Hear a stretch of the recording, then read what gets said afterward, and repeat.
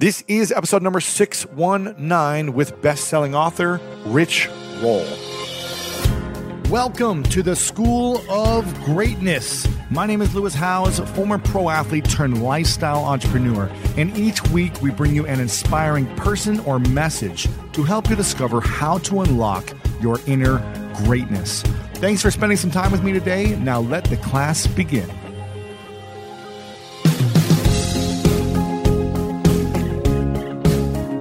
Jeff Bezos said, "What's dangerous is not to evolve." I'm super excited about this episode with my good friend, Rich Roll. He's been on a couple times before, but it's been a long time. Episode number 10 was the first time he was on, and then back in the 100s. So if you haven't heard of him, he is a world-renowned vegan ultra-endurance athlete. He's got an incredible story. He's a best-selling author, wellness advocate, motivational speaker, podcast host, huge podcast, husband, father of four, and an inspiration to people worldwide as a transformative example of courageous and healthy living. He's been featured everywhere: CNN, Los Angeles Times, Men's Health Living, Men's Fitness Magazine, and in 2009, he was named 25 fittest men in the world. He just republished and updated a version of his best-selling memoir, Finding Ultra, and he's got a new vegan cookbook called The Plant Power Way Italia, which is out right now. And we went into some inspiring topics, really the journey that Rich has gone over the last 15, 20 years from being a recovering addict, extreme alcoholic, to transforming his life, becoming completely overweight, almost having a heart attack when he was in his late 30s, to transforming his health and his diet and nutrition, workout plan, everything, to where he's at now, to almost going bankrupt a couple of times after these transitions, and so much in between. And we talk about what it looks like to trust the process when things are extremely tough in your life. Also, why it's so important to delegate so you don't burn out yourself. Why committing to a big challenge brings out the best in all of us. And when we don't have some type of challenge or bigger goal in our life, the challenges that will come when we don't have that challenge. Also, what to focus on if you are ready to make a shift in your health, and what recovering from addiction teaches you about compassion for others. We talked about all these things and so many more powerful things, and I hope you enjoy this one. And if you're listening, make sure to take a screenshot of this right now and post it up on Instagram, on your Instagram story, at Lewis Howes and at Rich Roll, to let us know that you're listening to it, and let your friends know to check it out as well. It's episode number 619. And before we dive in, I want to give a shout out to the fan of the week. We like to celebrate people who listen to the podcast. You know, we have millions of downloads every single month from people all over the world, and I want to celebrate you guys. So the more people that share and comment and leave reviews, we acknowledge you for being a fan of the week. And if you haven't left a review, make sure to leave one right now. And this one's from Mara Zayas, who said, "After we got hit by 2 major hurricanes in Puerto Rico, I needed to hear positive and inspiring message to help me get up and be motivated again with my dreams of having my own ceramic shop.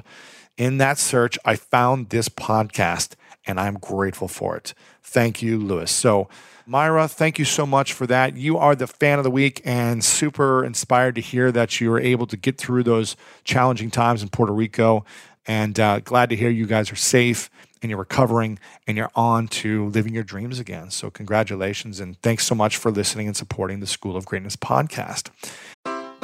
Take your business further with the smart and flexible American Express Business Gold Card. It offers flexible spending capacity that adapts to your business. You can also earn up to $395 in annual statement credits on eligible purchases at select business merchants. That's the powerful backing of American Express. Terms apply. Learn more at americanexpress.com/businessgoldcard.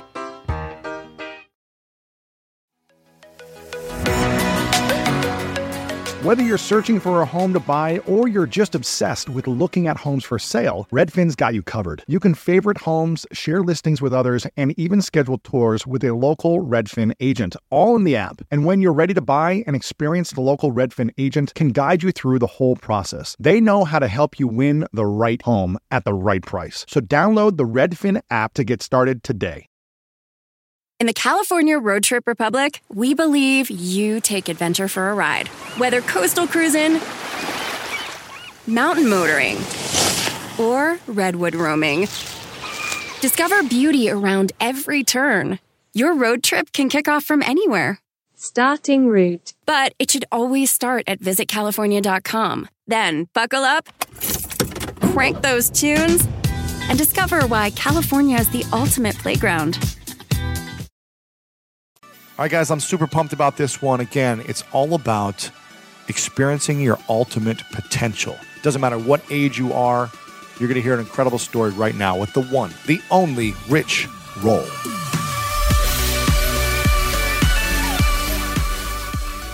Rich Roll is in the house, everybody. Super pumped you're here, man. Good to see you. Good to see you. Nice haircut. Thank you for coming to my home. Yes, we've switched sides. I know. We've switched sides. For people that are just listening, I'm sitting in Lewis's chair, and for people on YouTube, it's going to be a little jarring, I think, that I took over the seat. Exactly. To join you. But it's good to see you. I wanted to say at the outset, before we even get into it, that I really appreciate you having me on. I think this is my third time on a podcast. Yep. And as we talked about on my show, we go way back. We started around the same time. And I know how it is when past guests kind of hit you up and say, hey, can I come back on again? And it can be awkward. So it's no small thing that you're having me back on. And I appreciate it. I appreciate you. Yeah, you were on in 2013. You were episode 10. Yeah. 2013, then 2015, episode 169. And now 600 something. So. 600, wow. I'm at 356, so you've almost Slacking, doubled man. my episode count. Man. Wow, yeah, that's interesting. It's been a fun evolution for both of us. You're a little more than 5 years. You're like 5.5 years, I think, right now. I think so, about 5.5, yeah. 5 and 3 months, I think it is, because it was 5 at the end of January. So it's been a crazy journey, right? Yeah. I look over here at the wall of some of the people I've had on. We got to get a photo of you up there now. We don't have one up there. And it's just so many lessons learned. And it sounds like to me there are a lot of lessons you've learned since you wrote the first edition of Finding Ultra till now it's coming out with 100 new plus pages and a lot of lessons where you're talking about before. After the book came out, the first time you almost lost your house, you were saying, which I didn't even know that. Mm-hmm. And there was other challenges. What were the other challenges you learned in the last 5 years since originally this book coming out? So many. Setting aside everything I've learned as a result of doing the podcast, as you know, having these amazing people sit across from you and you get to hold them hostage and ask them everything you want to ask them. I mean, I can't even begin to unpack how much that's impacted me in a positive way. I mean, it's just been an insane journey. And I don't think either of us could have ever predicted that, we'd still be doing this. I didn't know that I would still be doing this, or that, what we've sort of built with our respective audiences would have grown to the extent that it has. Yeah. So super grateful for that journey. And yeah, I started the podcast shortly after this book came out, which was in May of 2012. I started the podcast in November of that year. And it was really my intention, I didn't even know if I would do a second episode, but once I kind of got rolling, it was an opportunity to just continue the conversation that I think this book began. And one of the kind of core themes of this book, a lot of people sort of mistook it as a book about running or how to be a better triathlete. It's really not about that. It's about how to basically better self-actualize, how to become, the best, most authentic version of yourself, however that looks for you. And my story is intended really as a metaphor for, I think the unlimited potential that we all have.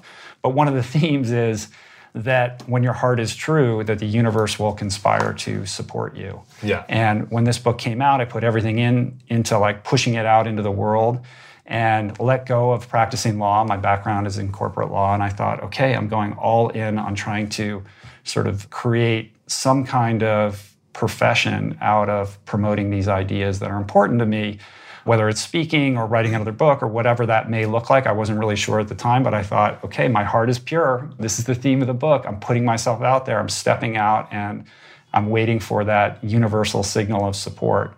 And I got to tell you, like, it didn't really come. I was like, phone's not ringing. What am I going to do? Yeah. Money was running out, and I could go do a speaking gig for free, or maybe do a little thing here or there. Try to schlep some books or whatever. Yeah, in the back of the room. I have 4 kids. I've got a mortgage, so we went through a very difficult, extended period of time that lasted a number of years. I mean, it was like 5 or 6 years of touch and go. Julie calls it, my wife calls it, our divine moment, where we were really brought to our knees and forced to really confront our attachment to material things like our house and our cars. We had 2 cars repossessed. Well, after this book came out, I mean, it was the weirdest juxtaposition, because I was getting a bunch of attention and I was sort of in the media, and yet at the same time there was a lot of kind of suffering that we had to experience around how to kind of navigate what we were trying to accomplish and do in the material world. And ultimately, we really had to burn in that fire in order to kind of come out. And I think that required a tremendous amount of faith and persistence and really just being in the moment, like day to day, to try to figure out what the next step would be.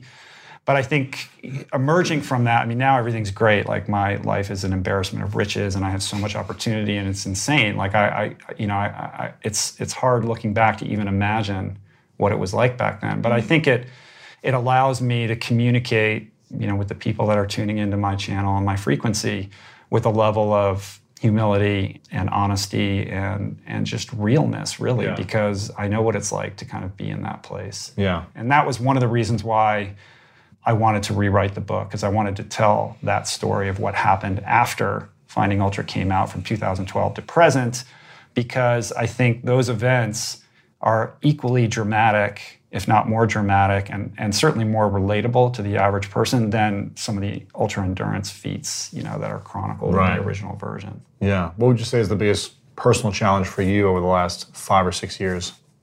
I think, and this is a theme that well, like, it really challenged my idea of what it means to be a man, like, as a masculine human being, as a head of household, as somebody who is supposed to be a provider, somebody who's supposed to have all the answers, somebody who's supposed to make their kids feel safe. And all of that was called into question because I was in a position where, for a period of time, providing for my family was a tremendous challenge.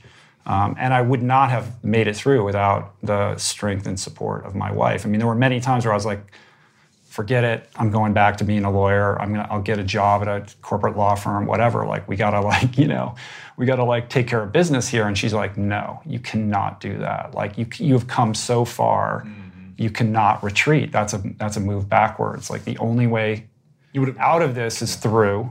And I have your back. And if we have to say goodbye to our home, like, we're together, we're in love, we're with our kids, it's all going to be fine. And it's easy to kind of say those things, but to actually live those things and weather that storm is a different matter altogether. And so it was because of her, in large part, that I even get to sit here and talk to you today. It's a pretty powerful woman. Yeah. It's inspiring. Yeah, she's my biggest teacher, for sure. Really? Mm-hmm. What's the big lesson she's taught you?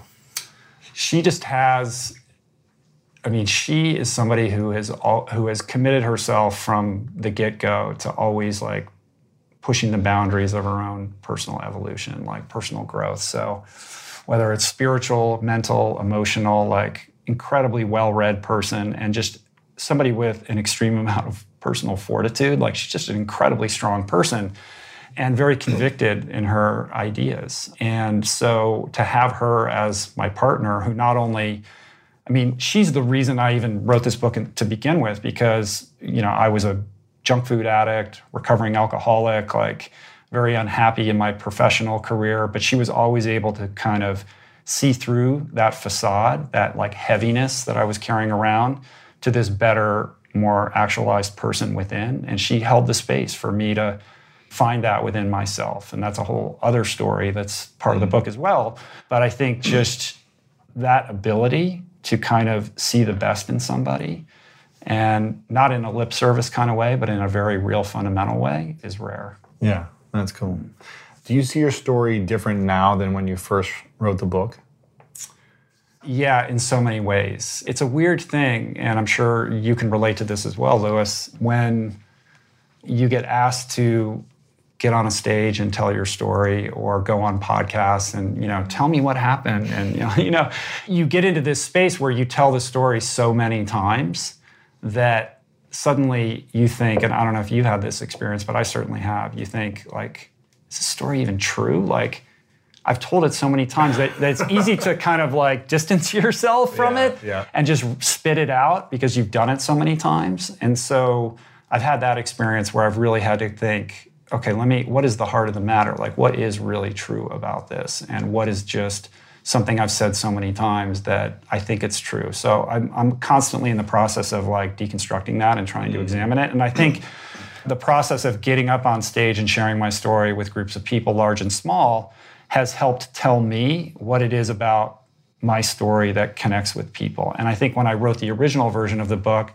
I thought the story was one thing. And in the process of telling it, I've realized so much more about myself. Right. And so it's changed and morphed, not with respect to the facts of that experience, but I think what the emotional heart of it is. Yeah. How old were you when you wrote the book? 45, 46? I think I was 40. When I was writing it, I was 44, 45. When it came out in 46? So in 2012, that was 7 years ago. I'm 51 now. 45, somewhere around there, 45. Yeah. Do you think your 45-year-old self would be proud of your 51-year-old self? Oh, for sure. I mean, I've far exceeded my expectations for not just the books that I've written, but the level of impact that I've been able to have. I mean, my desire really was only to figure out a way to impact the most number of people in the most meaningful way possible. And I didn't know, like I said, exactly what that would look like or how I would manifest that. But to sit here today, as a fellow podcaster and author, like I just, I can't even believe that I get to do what I get to do every day. Like, I work really hard, as I know you do. It's like I'm working all the time, but it doesn't feel like work. We're working right now, right? Like, it doesn't feel like work. I would come over and hang out with you and do this, anyway, if I had another job. So very blessed to be able to do what I love and also provide for my family and impact people in a positive way. I mean, I can't think of anything that I would rather do with my life, but it's certainly not anything I would have dreamed that I would be doing. Like, if you asked me when I was 30, I mean, I couldn't even imagine. Like, I thought I was going to be like a baller lawyer or a movie producer or something. So it's weird. From all the stuff you've been able to do in the last 7 years, what's the thing you're most proud of? The thing I'm most proud of is that I know in my heart of hearts that I have shaped and impacted the way people lead their lives in a meaningful way. Whether that's one person, 100 people, 1,000 people, however many people it is, just the feedback that I get, I know, and I know you get emails like this as well, to receive really intimate, heartfelt letters from people saying, I tuned into your podcast or I read your book and this is where I was and these are the obstacles I faced and here's where I am today and thank you. I mean, that's a gift from the universe. There's nothing more meaningful or valuable to me, and it's a blessing. Yeah. You've been doing the podcast for over 5.5 years. Do you think you'll be doing it for another 5 years? I don't know. The promise I made to myself was I would do it until I started to get stale or sick of it. And I actually ran up against that around December or January this year, where I was starting to feel a little bit burned out for the very first time. And I had to hit pause and really reflect on whether I wanted to keep doing it, and if so, how to reconfigure the way that I was doing it so that I wouldn't have that approach. Because I want to approach every interview, every episode that I do with enthusiasm and excitement. So you've always been really good about delegating. You have this amazing team of people helping you. And we've had this conversation a lot of times where my Achilles heel is that I'm a bit of a control freak. And I try to I get too in the weeds on the details. And so I've done a better job of delegating and building my own team. And also focusing on the things that are most important that only I can do and letting other people handle the rest. And then batching the work. Like I wasn't very systematic in my approach to it. So I ended up sort of working on it a little bit every single day. And I felt like I was just drowning, So I've now created a schedule that allows me some flexibility with my time. And that's improved my perspective on the interview. So to answer your question, I'll do it as long as I feel like I'm adding value and I'm into it. The minute I start to feel like, another one, like then it's probably time to either take a break or retire. But at some point, we're not going to be doing this when we're 70, right? At some point, it's going to. Larry King's still doing I don't know. Yeah, I guess. He's right. He's done 60,000 interviews. Yeah. But he takes breaks. Have you ever taken a break? Me, no, not in 5 years. Yeah. So I've never missed a week. I mean, I took a break. I went to Hawaii last week with no phone and no computer. Yeah, that's good. But I'd worked enough to be caught up. Then you got to work a lot before you go. Exactly, to batch it ahead. And now I got to get caught back up again, so it's not like needing something for tomorrow. Yeah. Oh, we're getting lean. I got to... Which is always feels like that, though, because we're doing 2 episodes a week anyways. So you could get 8 banked, but then they're gone the next month, So you did this race last year, right? This crazy endurance race. It was like 46 miles, is that what it was? Through like the Galapagos Islands or something crazy. I wish like it was that. the Galapagos. The water would have been a little bit warmer. It was. I did this. Sweden or Switzerland? Yeah. I hadn't done an endurance challenge since Epic 5 in 2010, which is a big part of this book. And because in those intervening years, I was going through this dismantling period and trying to figure out like how to make my way. And I was very intent on creating a sustainable professional approach to what I was doing. And so I achieved that. Because before you're eating bad, having fast food, well, even prior to that, like when I was, the story leading up to it, just to kind of catch people up who have no idea who I am, I was a corporate lawyer at age 39, 50 pounds overweight, junk food addict, basically classic couch potato, sliding into middle age on a crash course with lifestyle disease, depressed about my life, and also like having an existential crisis about like my career, my profession, and what I was here to do. And that existential crisis sort of collided with a health scare shortly before I turned 40, where I had like a heart episode walking up a simple flight of stairs. That really brought into focus this desire to change how I was living. And in the sort of following months and years, I overhauled my diet, adopted a plant-based diet, started getting fit again, went on and conquered all these crazy ultra-endurance challenges, wrote this book, and like all this crazy stuff happened.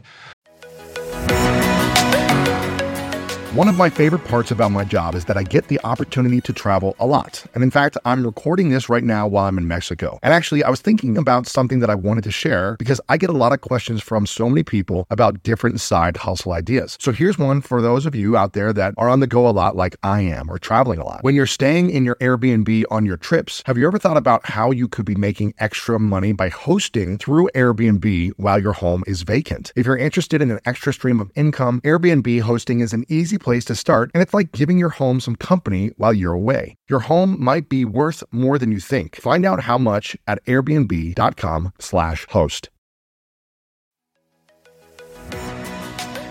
So listen, we all know life is full of yada yada, like those quote unquote free trials that somehow still charge your card for something, or when companies have those sneaky gotchas hiding deep in the fine print. And I know you've dealt with yada yada before, like those bills that keep going up and up for no reason at all, or when budget airlines promise a cheap fare but then charge you for every little thing until you realize you're paying more than you would have somewhere else. And yes, it is possible to outsmart yada yada, like triple checking airline deals to make sure all you need is already included, but you don't take yada yada in life. So don't take yada yada from your wireless provider. Metro by T-Mobile has no contracts, no credit checks, no surprises, and nada yada yada. Stop by one of over 6,000 Metro stores nationwide.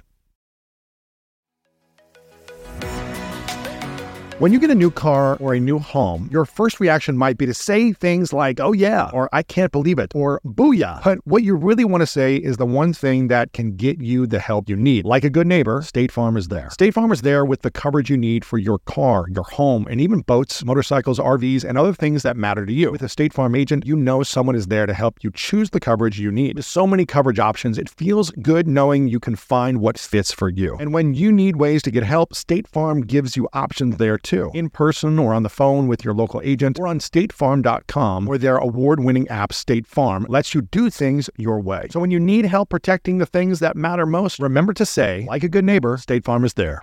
Is that story even true anymore? Yeah, see, like that's the thing. Like I just told you the thumbnail that I've said a million times, and we can dissect it if you want, but it's probably outside the bounds of this. But then it was about like, okay, I'm doing the podcast. I'm trying to create, something sustainable. You're trying to build an audience that you can. And also like, on that theme of like, my approach has always been like, how can I have the most impact? And if I'm out on my bike for 8 hours or, training all the time, then there's no podcast. There's no, I'm not serving my main, sort of mission statement.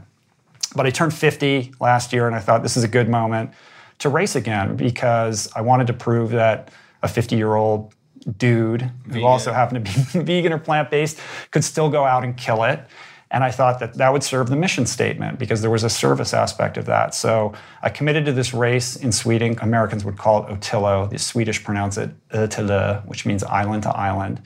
It's a 75-kilometer race that traipses across 52 islands spread wide across the Stockholm archipelago and the Baltic Sea. And leading up to this race, I trained for it for about, 9 or 10 months.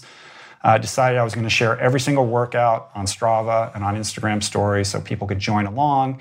And they could see, like, I have bad days. Some days I didn't make training because something else happened, and just be totally transparent about the whole thing, which was super fun. And then showed up in Stockholm, and this race is the weirdest thing. It's called swim run. This is the World Championships of something called swim run, which is an emerging sport. Mostly in Northern Europe. It's starting to find its way to the US, but nobody knows about it here. And essentially what you do is you swim and you run, and you do the whole thing in a wetsuit with your running shoes on. That's got to be challenging. Swimming across these waterways and crawling up on granite rocks on all fours and scurrying across these little islands and then jumping back in the water and swimming again. You do this 52 transitions. It was like a 10-hour race, and you do it in teams of 2. So I did it with my coach, Chris Houth, my longtime coach. You have to stay within 10 meters of your teammate the entire time. You can't get too separated. And it was the hardest one-day race of my life. I mean, just the distance alone was challenging, and the terrain was way more difficult than I imagined, because on these islands, you're not really running. It's more like an obstacle course thing. You're falling down on rocks, and the conditions that day were insane. There was sideways rain, just crazy rain. The swells, there was like 6 feet swells in the water. It was bananas, and freezing cold, frigid water in the Baltic. There was one... That's scary. You could drown. Well, this race, they would have never allowed this race to take place in the United States. Like, no insurance company would underwrite this thing. It's only like the Vikings, right. who are like, what's the big deal, The craziest part of that race was about 2/3 of the way through, there's a swim section. It's one of the longest swim sections. It's called the Pig Swim. And it's about 1 kilometer across this waterway. And it's the most exposed area of water on the whole race, where there's no more islands. There's this Baltic Sea to your right. And the swells were so crazy. The boats that were out in the water, who are sort of charged with making sure everyone's safe. The safety boats? I'm like, these boats, they're going to capsize. Like, it was crazy. And I just remember halfway through, I kind of pulled up and looked around. Like, it's so disorienting, because you're getting washed around like a washing machine, and suddenly you're swimming the wrong way, and it's like you don't know where you are. I just started laughing. I was like, what am I even doing out here? In the middle of the sea. I'm a 50-year-old dude. Like, I'm in the middle of the Baltic. I'm getting it's like, what am I trying to prove? I can't even believe what is going on in my life that I'm here. It was just this moment of realization, like, that all these things that I had done and all the challenges that I had overcome had put me in this position to be in the midst of this totally insane adventure race that was just crazy. And it was great. I didn't have the greatest day, to be honest with you. Yeah, you struggled. I definitely struggled. Was your coach and partner, was he like, come on, let's go? No, he was cool. I was like, from the get-go, I didn't sleep well. It's a whole thing. But like, he was mellow. He's like, okay, well, it just is what it is. He could have been 2 hours faster without me. Well, he's a world-class machine, yeah. But we were still the fastest American team, and we finished, I don't even remember where we finished, like 30th place or something like that. But it wasn't about that. It was just about having this experience, and it was incredible. Yeah. It was incredible to do it as a 50-year-old man, and to show, like, I can still mix it up with these world-class athletes, and do something that scared me, because I hate cold water. Everything I'd done prior was in Hawaii in warm water. And it was epic. And the best part of it was just that I got to share that whole experience with the people, that follow me on the various platforms, and just demonstrate, like, look, I showed you exactly what I did every single day leading up to this. There's no magic. There's no mystery. You saw the whole thing. And my hope with that is that it inspires other people to rethink their own limits and their own boundaries about what they're capable of. Yeah, it's powerful. You think you'll do it in 10 years at 60? I don't know. We'll see. That would be sweet. Yeah. Yeah. Well, every time I do one of these things, I'm like, okay, I'm good for a while. You know, I'm not like racing all the time, but I am looking for. I'm on the cusp of committing to something. You need a challenge, though. Every couple of years, you need a challenge, probably.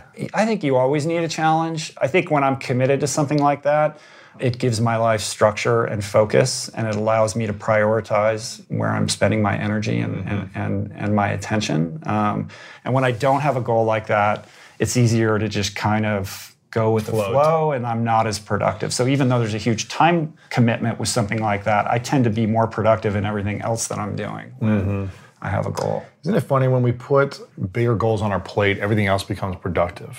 Because we have structure, we have time commitments, and we can get things done. And it seems like even if we have more on our plate, as long as we have big goals that we're focused on, we just work around that. And when we have less on our plates or no goals, we kind of feel like we're lazier, we're not as structured and organized. Yeah, there's no question about it. I mean, when you have a goal and it's an important goal to you, then you're more likely to create boundaries over what you agree and don't agree to do. Yeah. Right? And so, although, like I said, okay, that goal is going to require so much of my time and energy, it draws focus on everything else that you're doing. So then you're not on Facebook in the middle of the night, you're not binge watching Netflix, you're not just going out to lunch and whatever. You're like, okay, this is what I'm doing. And I'm just a happier, more productive person when I have that in my life. You know what I think you should do? What? I think you should create your own race. Yeah, I thought about that. You should create but it's different than the obstacle course races and just a marathon, but it's like your own spiritual journey that people go on that is still extremely physically demanding. Maybe there's a swim, there's a bike, there's a run, and there's some partner stuff or whatever it is, but something that you get to be creative with and create an experience, but also get to train for and practice yourself. And then bring to life for your audience. Yeah, that's a good idea. It could be like an annual thing once a year. The only circumstances under which I would do that, Lewis, is if you agree to participate. I will participate. Well, it depends how long it is. Here's the thing. It depends. If it's under 10 miles. It's not going to be under 10 miles. Sometime in my life. Think about how much your audience would enjoy you preparing for something like that. Yeah, I just got to lose more weight, though. If I'm like such a big guy. How many miles would it be? I don't know. The thing is, there's a lot of people that are doing that. But they're not you. No, and it's not your experience. You have your fans that would come every year. If you did it once a year. Yeah. It doesn't have to be like this monthly thing and travel around the world doing it, but do it once a year where it's like an event and an experience. Kind of like what's his name? Jesse did. Yeah, Jesse Itzler. Yeah, he's starting this new thing where he 100 mountain climbs. He runs up the mountains and all that kind of stuff. Did you do that or no? No, but something like that. He's coming over to talk to me about it, I think next week or something like that. But I'm keyed into it. I had a friend who did it, and he was like, it was painful and challenging, but also a really cool experience. Right. I think it was at Killington, the first one that he did, and then you run up and down the mountain until you've achieved the elevation of Everest or something. Everest. Was it? Yeah, Everest. Right. Whatever. Yeah, it's cool. It's cool. I think it's a good idea. That'd be fun to do. Yeah. So I will support it and check it out first. See how the first year goes, and then. All right. Well, if you're watching on YouTube, leave a comment below and let me know what you think that would look like, or hit me up. I think it'd be amazing because I know you're doing retreats now. Yeah. Which is different. Those are more like transformation. Right. But imagine creating a transformational race. Right. Experience, a journey. Like I'd be open to doing it. Be very careful about your words. I'd be open to doing it. There's nothing else that I've wanted to do. Like the LA Marathon, my buddy Matt, he's like, let's do it every year. And I'm like, I just could care less. Yeah. But if it was something that was different and unique and like a journey. Right. It's just the long endurance stuff is like hard for me. Yeah. Like 3 miles. But that's what attracted me to ultra endurance to begin with, because as difficult as those challenges are physically, they're really spiritual odysseys, and at that point in my life, I was looking to connect with myself. I was looking to learn more about who I was and what made me tick. And when you train for these super crazy long races, you're just stripped down to your core, until there's no, it's almost like an ayahuasca trip, all the artifice, all that shell that you walk around with, your masks, become naked. Described, and you're confronted with yourself in a really profound way. And I learned so much about myself as a result of doing those. But on the other side of that, it's like, okay, I learned those lessons. Do I still need to go and do it? Yes, no, I don't know. You know what I mean? Well, I think yes and no. Yes, you can keep doing it because there's always another evolution of where you can grow into. And I think when you stop experiencing pain, a certain type of pain, I think you become very complacent in your life and you become lazier. And that's why what you do is, I think, inspiring to me, because I try to do something every single day that's painful. Like lately, I've been getting up at 5:30 a.m. I don't want to do it. It's painful. Yeah. I've been lifting in the morning. It's painful. I don't like it. I'd rather sleep in, 10 hours a day. I'd rather do it. But I feel so much more productive when I inflict some type of pain in my life every single day. Of course. Something I don't want to do, uncomfortable. And that's why, I think you inspire so many people with doing these long endurance races at the age you're at and running circles around people my age. The thing, though, that's so funny is that, like, I'll share, like, on Instagram stories, like, oh, here's the workout I did today, and people will be like, that's so inspiring, you got me out of bed. And I'm like, actually, I just prefer to do it. Like, I choose to do it. Like, I enjoy it, you know what I mean? And yeah, it's painful, but that's how you connect with yourself, and that's how I feel alive, by pushing myself in that way. I think you'd be more impactful in the world when you have a challenge every couple of years that you're tackling. It doesn't have to be a 50-mile Balkan Sea race or whatever, that crazy, but something that you're just doing. I think you're going to be more impactful in the world than if you're just, hey guys, here's what I did 10 years ago. Yeah, of course. Of course, yeah, I totally agree with you. And in many ways, like this book, it's like, most of the stuff in here is stuff I did a long time ago. Yeah. Yeah. I think you should do it. All right. I'd be interested. All right. I'm going to put some I'll watch the first year and then maybe do it the second year. Like I said, be very careful. I know. It'll be extreme wannabe. Man, we talk a lot about exercise, meditation, and diet, both of us, the guests we have on. If someone is looking to improve their life and transform their life, and they wanted to get started with one aspect, diet, nutrition, physical exercise, and meditation, which one do you think should be obviously all of them are equally important, but if they could only start with one for whatever reason, which one do you think is the most important to start with? Meditation, nutrition, physical activity. It's hard because they're so intertwined with each other, and it's hard to parse one from the other. So I'm reluctant or reticent to say one versus the other, but if you're forcing me to do that, I would say focus on your diet first. I think changing your plate and cleaning up the vibration of what you're putting into your body is a portal to the soul. And if you are intentional about that and really focus on trying to eat real foods as close to their natural state. In my case, I eat a 100% plant-based diet. If you're not ready to take that entire leap, just try to eat mostly fruits, vegetables, nuts, seeds, legumes, and beans, things like that. I think that will be a catalyst for future growth in those other areas. And that was my experience. Like, I wasn't ready to meditate or to be, return to becoming an athlete or any of those things. I started with changing my relationship with food. And I think when you change that frequency of what you're putting into your body, it impacts you on every level, mentally, emotionally, spiritually, etc. And it is a catalyst for progressive growth from there.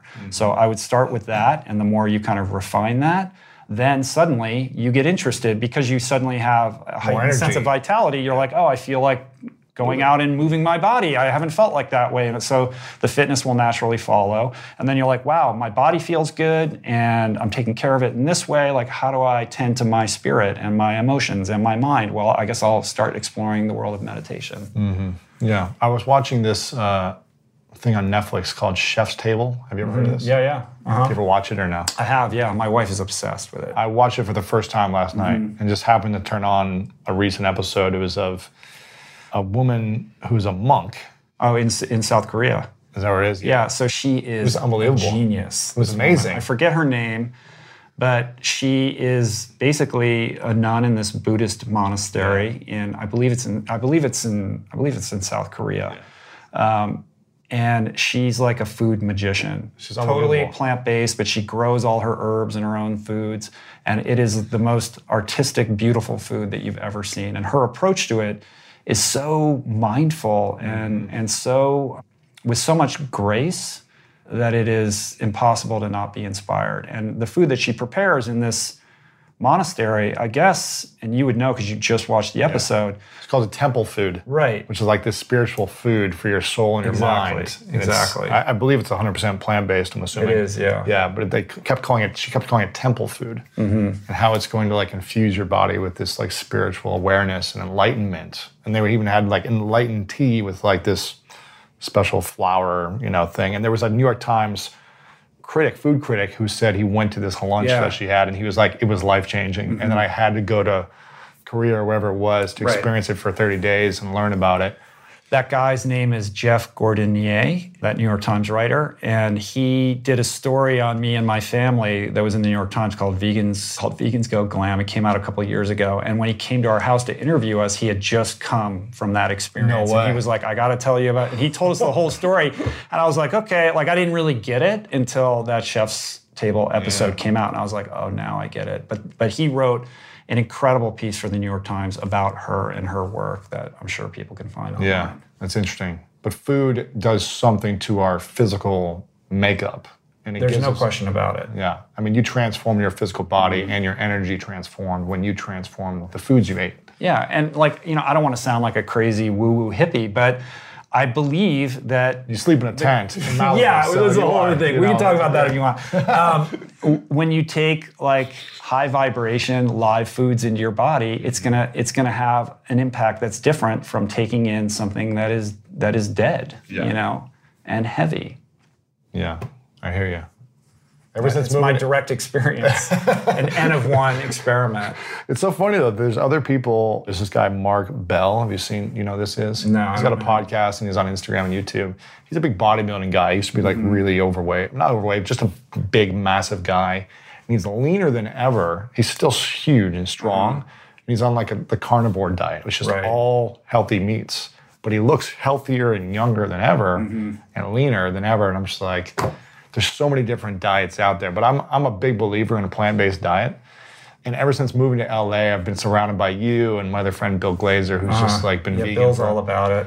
It's been vegan for a while. I go to more vegan restaurants and I just start to eat more vegan foods, but it's just like it's like a switch. I have to find the switch to be able to turn it off about meat. And it wasn't until I watched Okja. Did you watch this? Oh yeah, Okja, yeah. It wasn't until I watched Okja where I actually had an emotional connection to meat, but it only lasted for about a month. And then, I don't know, I can justify it some other way. There's other doctors who talk about, how meat is good for you when you have it at certain types, whatever. So it's challenging. But you gave me some good advice. You said, if you're going to eat meat, at least don't eat dairy. Yeah. That's what you told me, I think. It's like dairy is one of the worst things in your mind. Yeah, cut out dairy and limit your meat intake if you're not ready to go 100% plant-based. So right now, even if you're the most informed and diligent consumer and you're poking around the internet, it can be very, very confusing. There's so much debate and acrimony when it comes to this conversation that we're having about what is the optimal human diet.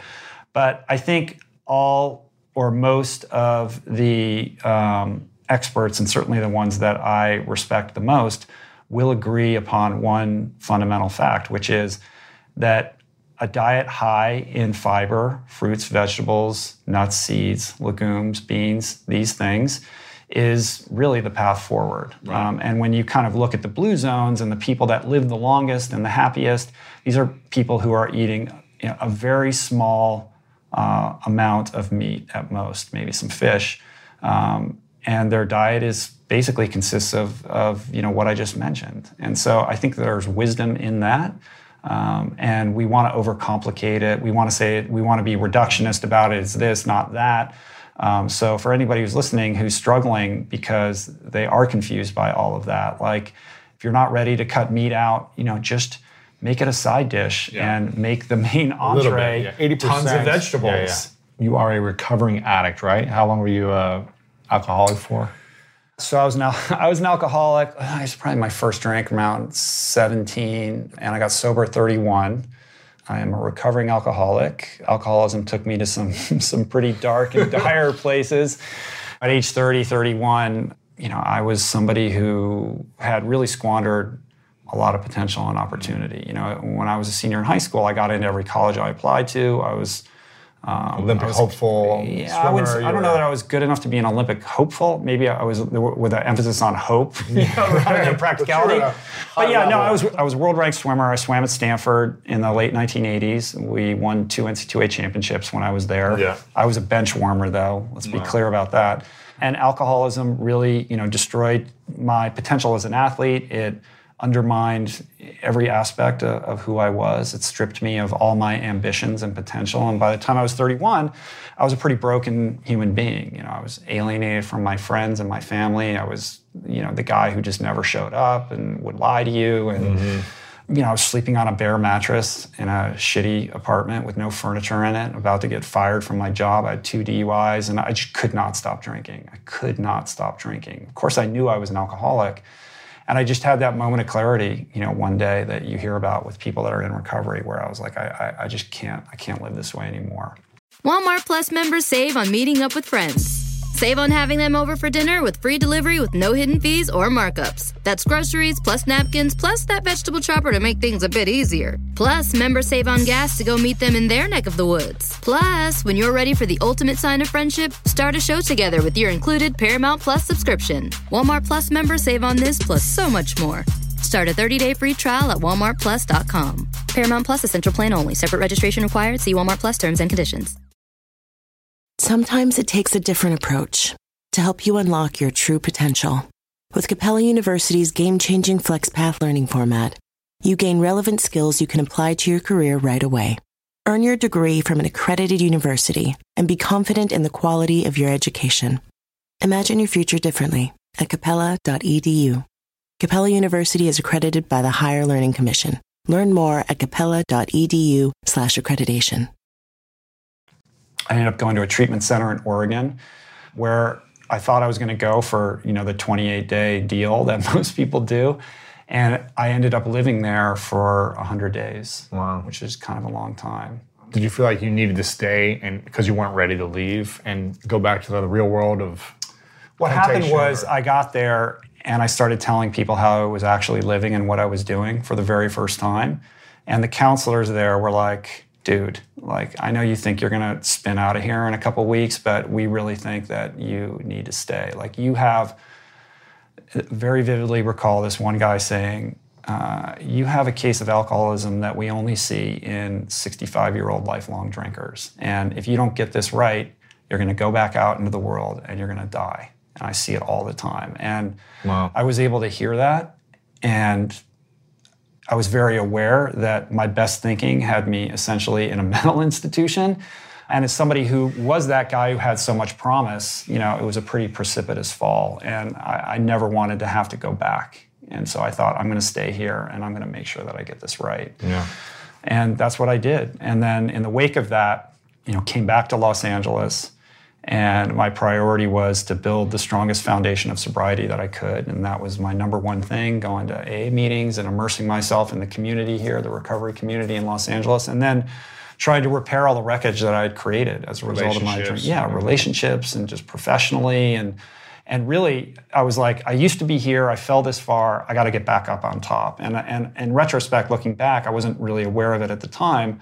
I took a lot of that compulsive addict energy and I put it into my work. I was like, I justified it by saying, look, I have this potential, I got to regain it. I have to repair this. And it worked. By the time I was 39, I had succeeded. I had repaired those relationships. I was succeeded in business. Successful lawyer, partnership track at a law firm, had a Porsche in the driveway, I had all this stuff. But that's when that existential crisis started to percolate up, because I never really thought, is this what I want to do? It was more like, I need society to perceive me in this way. And this is what somebody of my education is supposed to do, without ever really taking a beat to say, well, what is it that I want to do? What's unique to me? What gets me excited and out of bed in the morning? That was never part of the inner mental dialogue, and nothing that I ever really considered in a real way. And that just played itself out as long as it could, until I had that second bottom, on that staircase, which was very similar to that bottom that I had with drinking, where I realized my life is unsustainable. I need to make some significant changes. And when did you get married? I got married about 17 years ago. No, actually, well, Julie and I have been together about 20 years, but we didn't get married for a long time. So we got married, my daughter's 14. We got married about 15 years ago. So you met her after you went to rehab? I met her when I had a year of sobriety. Gotcha. Yeah. And I was celibate during that year, because when I left rehab, they were like, look, your relationship with women is very intertwined with your drinking, and we think that you should hit pause on that and take this time to really figure out who you are. And that was another thing that I took seriously. And that was a very empowering thing, to be celibate for a year. Wow. And really kind of opt out of dating altogether, because you're really then forced to like deal with yourself. And then at the end of that year, I met Julie, and then like that was it. Wow. Yeah. Do you think you guys would be together if you'd have met 2 years prior? No way. I would have been a wreck. And she was married. No, it wouldn't have happened. Yeah, it wouldn't have happened. And like on paper, like Julie was not the person for me, and I wasn't the person for her. It didn't really make. She was older. She was coming out of a marriage. She had 2 young boys. Like I was thinking, my next girlfriend's going to be, 5 years younger than me, and like really just no drama, no complications or anything like that. But the heart wants what the heart wants. Right. How has that evolved in the last 20 years since you've known her? It's been incredible. Prior to meeting her, I couldn't sustain a relationship. I couldn't be honest. I couldn't be faithful. And I was really scared to be in a relationship with her, especially since she had 2 boys. And, we're going on almost 20 years now. It's been incredible. And it's been an evolution of trying to figure out how to cohabitate with another human being for that long a period of time is challenging. And I think one of the things that's allowed us to continue to grow alongside of each other is that she is very independent and I'm independent. And, I'm not looking at each other. It's like you complete me. It's like, it's not that. Like we're on our own journeys. Our personal growth trajectories are between ourselves and our version of God, really. And I don't rely on her to fix me, and she's not looking to me for the same. And so we can come together and like make magic. And, we work together too. We write cookbooks together. We do retreats. So we're professionally enmeshed as well as we are personally enmeshed. And, as parents of 4 kids, I think it's easy to allow a relationship to then be defined by what you guys are doing together in a career context. Like all your conversations are about like, okay, did you email that person back? And what are we doing about this? And so we've had to be very diligent about making sure that we know when we're working together and when it's like personal family time for or ourselves. Personal time. Yeah, that's cool. And what has being a recovering addict taught you about compassion for others? Oh, it's been huge. It's been huge. All the tools that I've learned to navigate the world began with what I learned in rehab and what I continue to learn in recovery. It's made me much more compassionate towards other people because I've come to understand that, we all have our own pain. When you're in the recovery community, you're constantly meeting people and hearing their stories, what it was like for them, what happened, and what it's like now. And you become very connected with that journey of how life can be very difficult. And I think whether you're an addict or not, we're all walking around in the world with our masks on. Mm-hmm. And it's easy to just presume or project onto other people that they have it easy or that they're not having the same struggles that you are having. But in truth, I've come to understand and learn and really take to heart that you don't know what people are going through. And I've gone through a lot, and I've been in a very dark, low place. And so I don't really judge other people's experiences, and that's a perspective I brought into the podcast too. Even when I have people on that I don't agree with or don't see the world in the same way, I'm able to have empathy for them, and I'm able to kind of find a way to, respect wherever somebody is coming from. Make wrong, yeah. Well, what's the big lesson that you try to teach your kids now? I think the big lesson, well, it's multifold, but I think at the core of it is teaching them that the most important thing, well, as parents, the most important thing I want to instill in them is a sense of self-assuredness and self-confidence. Belief in themselves. Yeah, belief in themselves. Yeah. And then with that, I try to encourage them to find something that they care about. And I don't really care what that is. I just want them to have something that excites them. And then my job and my wife's job is to find a way to fuel that and support that. Because I think that's the engine that will propel an individual to success later in life, rather than saying you should have this career, you should have that career. Like whatever it is that they're naturally gravitating towards, like I try to pay attention to that and then find a way to be a support system for that. So for example, my 14-year-old daughter started painting when she was like 4 years old, 5 years old. She sold paintings to, our friends when she was a little girl. She moved away from it for a while, and then she came back to it, and then she decided on her own that she wanted to apply to get into the performing arts school here in Los Angeles, which is very difficult to get into. So we got her a mentor, this young girl who had gone to art school, and she worked with her for over a year, helping her learn how to paint, putting a portfolio together. She applied to this school, and she just got in. So it's super exciting. And the analogy is, it took me a very long time to find something that I cared about, that I could invest myself in. And my message that I put out in the books and what I write about in the podcast and all of that is like, find what is true to your heart and pursue that with everything that you have. So I have to believe that that is true for myself and the people that I'm communicating with, that it has to be true with my children as well. Yeah. What's the biggest challenge of being a parent?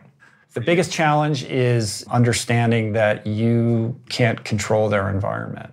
You have to allow them to have their own experiences and come to their own conclusions. Even if you know what's best, your job is to kind of guide them gently in a direction that you see fit.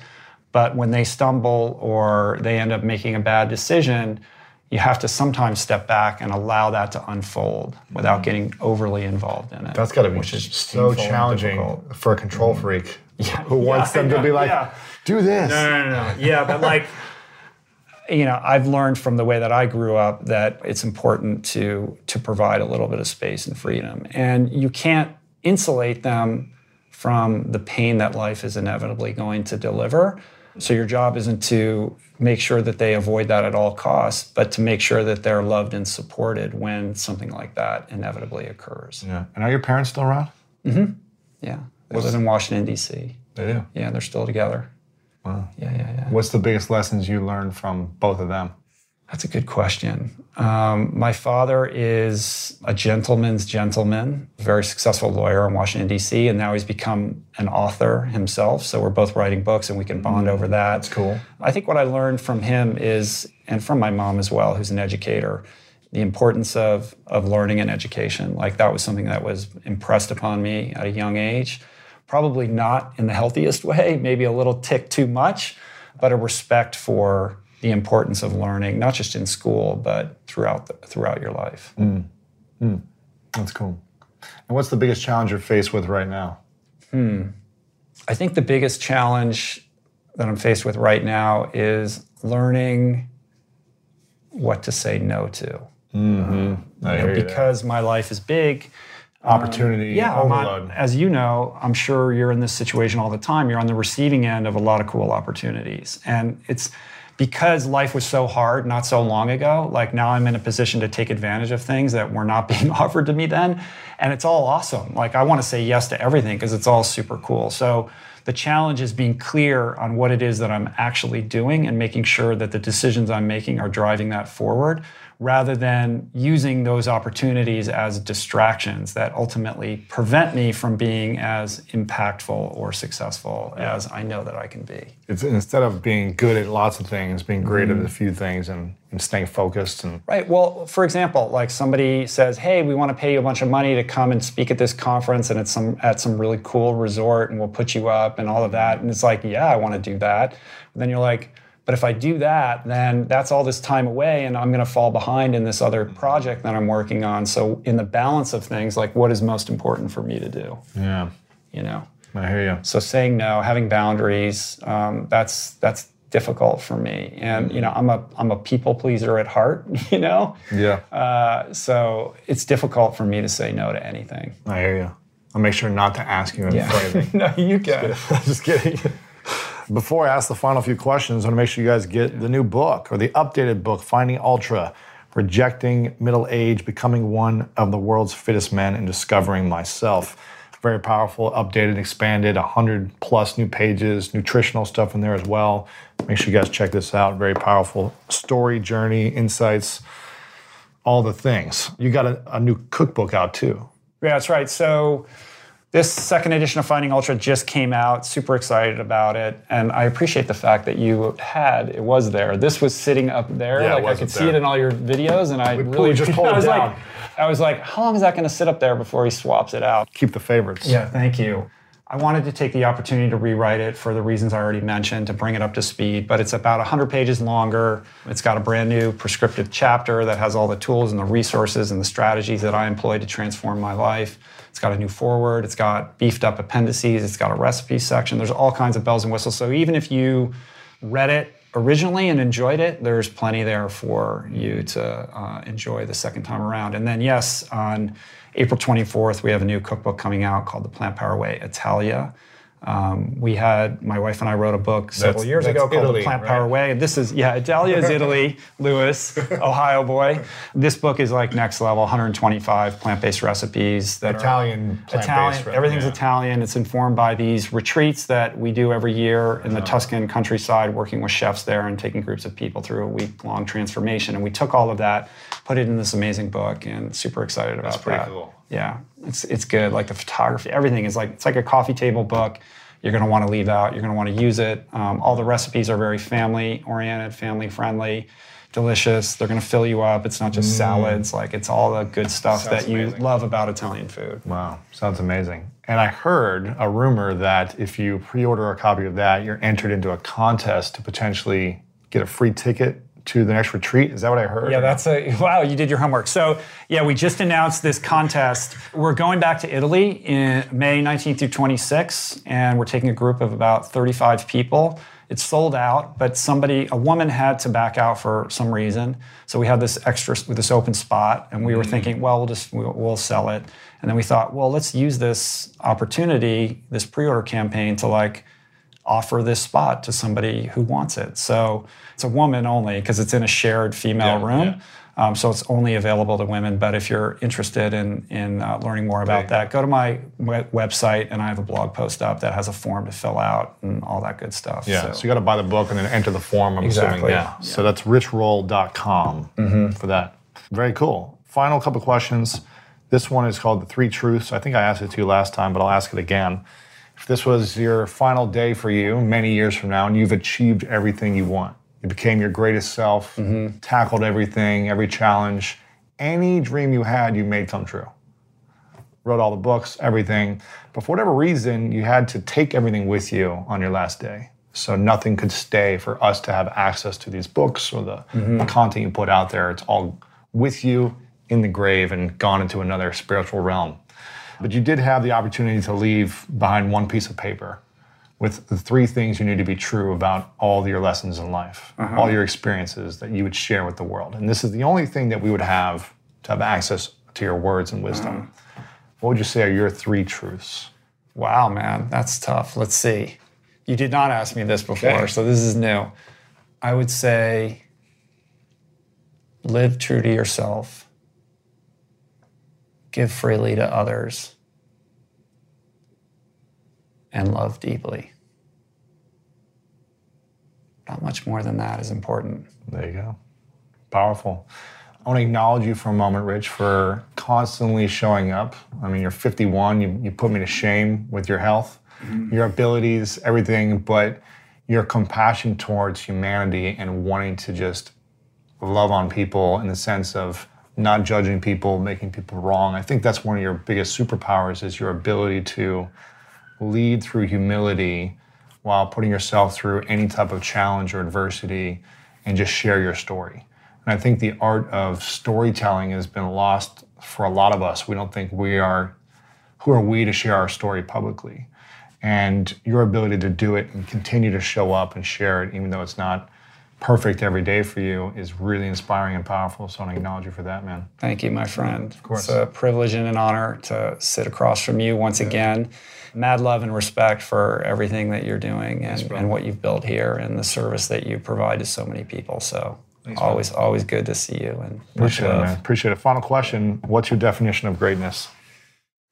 My definition of greatness is really probably a variation on what I would leave behind. To be great is to live in a way that has fidelity to who you truly are. Like, are you fully self-actualized? To be great is to live in that self-actualized way and to give away freely the wisdom that you've accumulated as a result of trudging that road. Rich Roll, the legend. Thanks, my friend. Appreciate it, man. Appreciate it. Good to see you. I hope you enjoyed this episode. If you did, make sure to check out the full show notes, lewishowes.com/619. Check out the full video interview, all the links, the resources. You can check out Rich's book over there as well. And big thank you to Rich. Again, if you enjoyed this, take a screenshot on your phone right now of this podcast. Post it over on your Instagram story. Tag me at Lewis Howes. Tag at Rich Roll. Let us know what you think. We're pretty active over there. And if you send us a message, most likely we try to respond to as many as we can. So check it out over on Instagram at Lewis Howes, at Rich Roll. I hope you guys enjoy this one. I'm super pumped and excited about this. And if you did, make sure to, again, spread some love out to your friends online. Leave us a review over on iTunes. And as always, let me know what you think about this episode over on social media, Twitter, Facebook, Instagram, and subscribe over on YouTube. We've got 250,000 people who have subscribed to our YouTube channel. It's youtube.com/Lewis Howes. And what I loved about the quote we talked about in the beginning, Jeff Bezos said, "What's dangerous is not to evolve."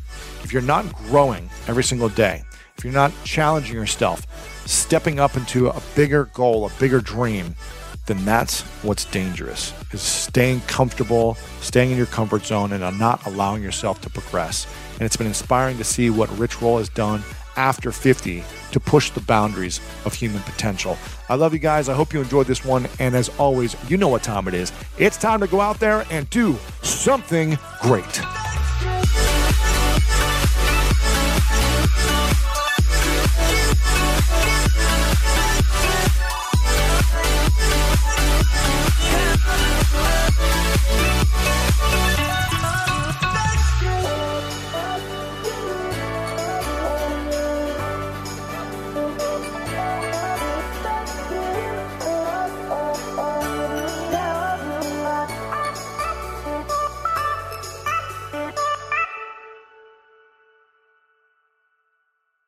How about Captain Crunch's Crunch Berries with breakfast?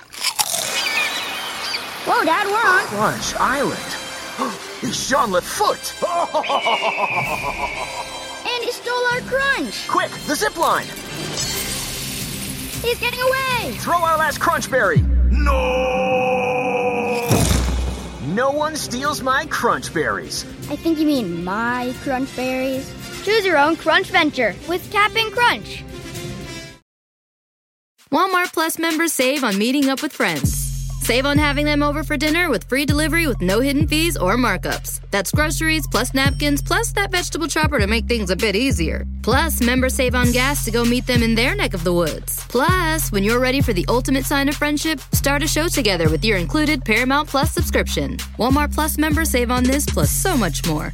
Start a 30-day free trial at walmartplus.com. Paramount Plus Essential Plan only. Separate registration required. See Walmart Plus terms and conditions.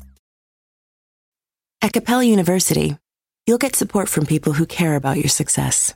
From before you enroll to after you graduate, pursue your goals knowing help is available when you need it. Imagine your future differently at capella.edu. The Angie's List you know and trust is now Angie, and we're so much more than just a list. We still connect you with top local pros and show you ratings and reviews, but now we also let you compare upfront prices on hundreds of projects and book a service instantly. We can even handle the rest of your project from start to finish.